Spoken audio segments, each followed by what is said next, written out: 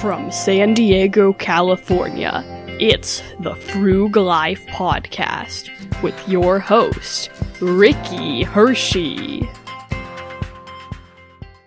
Welcome to the Frug Life. As you probably know, I haven't created a new episode for last week or the week prior. I think the topic I'm sharing is very important and very helpful, but I think there's a more important discussion we need to have right now. And I wasn't really ready to start, but today I'm ready to engage with it. So today we are going to talk about systemic poverty. Poverty can be cyclical in nature. It can be hard to escape from. It's a little scary to think your personal financial well-being might be mostly determined by the circumstances of your birth. In a Washington Post opinion piece that I'll link in the show notes, it says that together, single-parent families and their children total almost 14 million people, which is roughly a third of all people in poverty. So just one factor, are you born into a family with two parents, has a huge correlation with poverty. So the circumstances of your birth, whether your parents stayed together, the country you were born in, are all factors in determining the financial conditions you are born into. And those conditions you are born into play a role in your future. And from a PBS article, which I'll link below, children who grow up poor are more likely to be poor as adults. Studies show that children who grow up poor have a harder time escaping poverty as adults. For example, in one 2009 study by the National Center for Children in Poverty at Columbia University, researchers found that children who grew up poor were not only more likely to experience poverty as adults, but that the likelihood of being poor in adulthood went up with the number of years spent in poverty as a child. According to the study, about 5% of adults who never experienced poverty as children were poor at ages 20 and 25. If they were poor anywhere between 1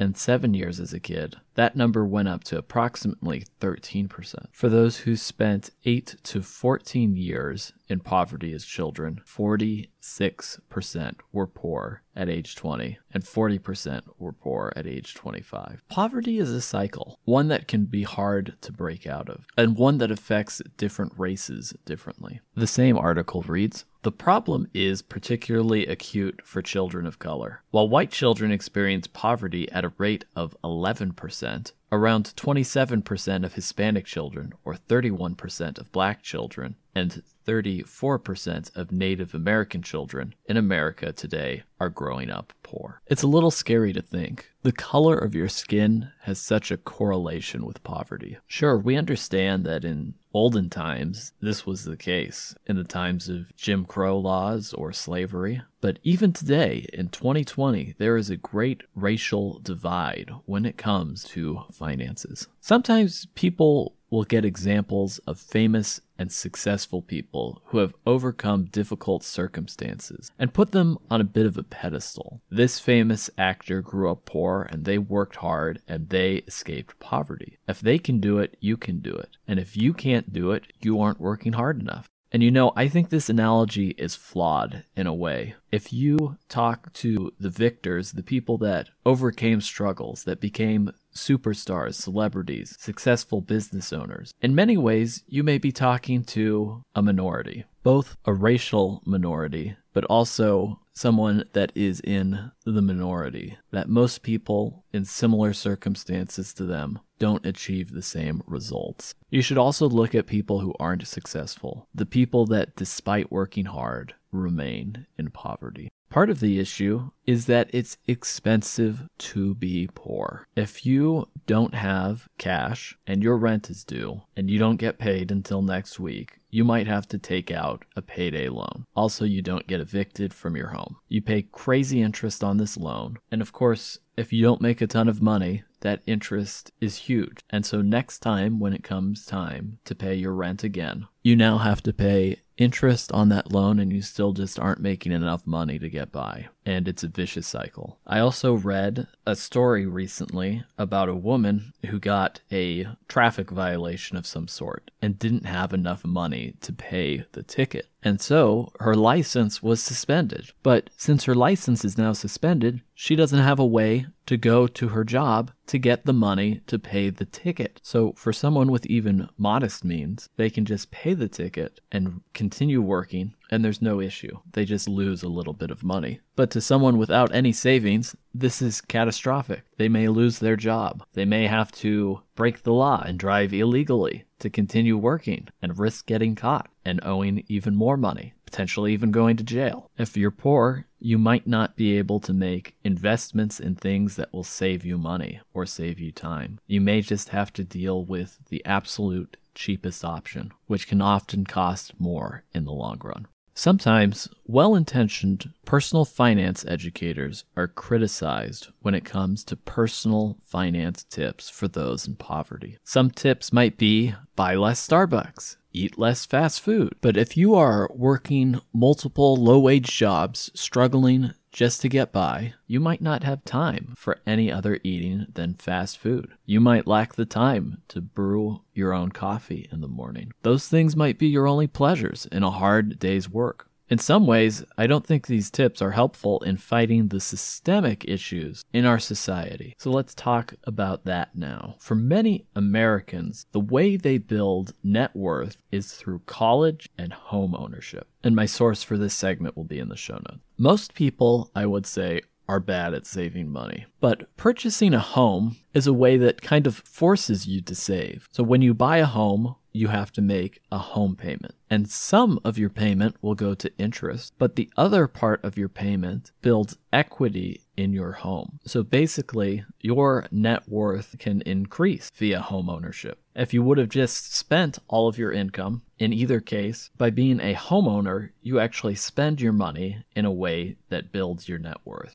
As you continue to make payments, you own a larger and larger percent of your home until you own it outright. While I don't think this is the best way to build your net worth, it is one of the most common. A problem with systemic issues is it's hard to pinpoint a cause. If an entire system isn't working, by its very nature, it's not a single broken cog in a wheel. Consider this example. In a poor ethnic community, a family wants to purchase a home. They go to the bank. The bank denies the loan as the home is in a troubled area and will not appreciate in value. As financing can't be secured, the home, like others in the area, doesn't sell, and the home values decrease. This cycle continues. The bank may be making a total rational decision, one that's entirely based on economics. But we can see that this decision impacts people of one race. Without homeownership, this hypothetical family is unable to build wealth in the same way most Americans do. And the cycle continues. So what should be done about this issue? There's a lot of different thoughts, and I just want to share one personal example. When I was studying accounting at my local community college, someone came into the class and announced an opportunity for racial minorities to come to this program and be flown out to this city and have this cool presentation and to just go on this cool trip. And at the time, I was kind of angry about that because I had the best grade in the class by far. I had more than 100% in the class. And I thought, why shouldn't the best student have the opportunity to go on the cool trip? Why should color of skin matter? The trip should go to the person who's most deserving, who was me, I guess, at least in my mind. Later, I joined the speech and debate team, and part of being good at debate is being able to argue any topic from any side. And so that meant I needed to be prepared to argue for affirmative action. And so I spoke to my professor about this, and I got some insight. And part of it is I realized how privileged I was before. I noted that many scholarships are geared towards minorities and not focused purely on academics. My professor pointed out a few things to me, and one is that Black men are actually one of the most underrepresented groups of people in university, and that I actually had a lot more privilege than I realized. That I actually didn't need a scholarship from an external source because my grandparents helped pay for my college. And because my grandparents had some money, it opened doors to me. It opened doors to me that I wouldn't have had that generational wealth not existed. And so in some ways, that's just what affirmative action is, right? That I have certain privileges and it's trying to level the playing field in a way. Now, is that good? Is that bad? That is a whole topic for debate. I also have been reading, or listening to, I should say, Malcolm Gladwell's David and Goliath, and it has some interesting opinions on this as well. And that the things that we think may be best for us actually aren't. Like getting into a prestigious, competitive school may not be the best thing for you. Getting into a competitive school may actually be detrimental to you. And so these actions we take to help minorities get into better schools, thinking it will help them, may actually not help them. We may be hurting people. So there's a lot of nuance to this issue. I don't want to propose a solution to all these problems, and tips can also seem like they're coming from the wrong place. There's a woman in a video about poverty who says, "I pulled myself up from my bootstraps so many times they broke." But at the same time, to not give any advice, to just give up, doesn't seem like the right choice either. I can't solve this problem, but if I can make the situation a little bit better for even one individual, I would. And I think just spreading awareness of the issues is helpful too. But let me give one tip. Home ownership may not be the best way to build wealth. Robert Kiyosaki, author of Rich Dad Poor Dad, considers a home to be a liability, not an asset. And in a sense, he has a point. Your home typically will not make you money. You pay to repair it, you pay taxes on it. If you don't pay your taxes, you'll lose it. It has future cash obligations, and it potentially doesn't have that much cash inflow until you sell it. And if you're living there, you can't really sell it because you need a place to live. Instead, I think you should invest in other assets, like the stock market. Buying stock requires no human interaction. You don't need to interact with a bank. You can just interact with an online brokerage platform. Of course, that's not the solution to the problem, just one tip by me. I hope this episode was enlightening to you. We certainly live in an interesting time right now, and I'll probably continue to cover topics like this in the future. Thanks for listening, and stay frugal.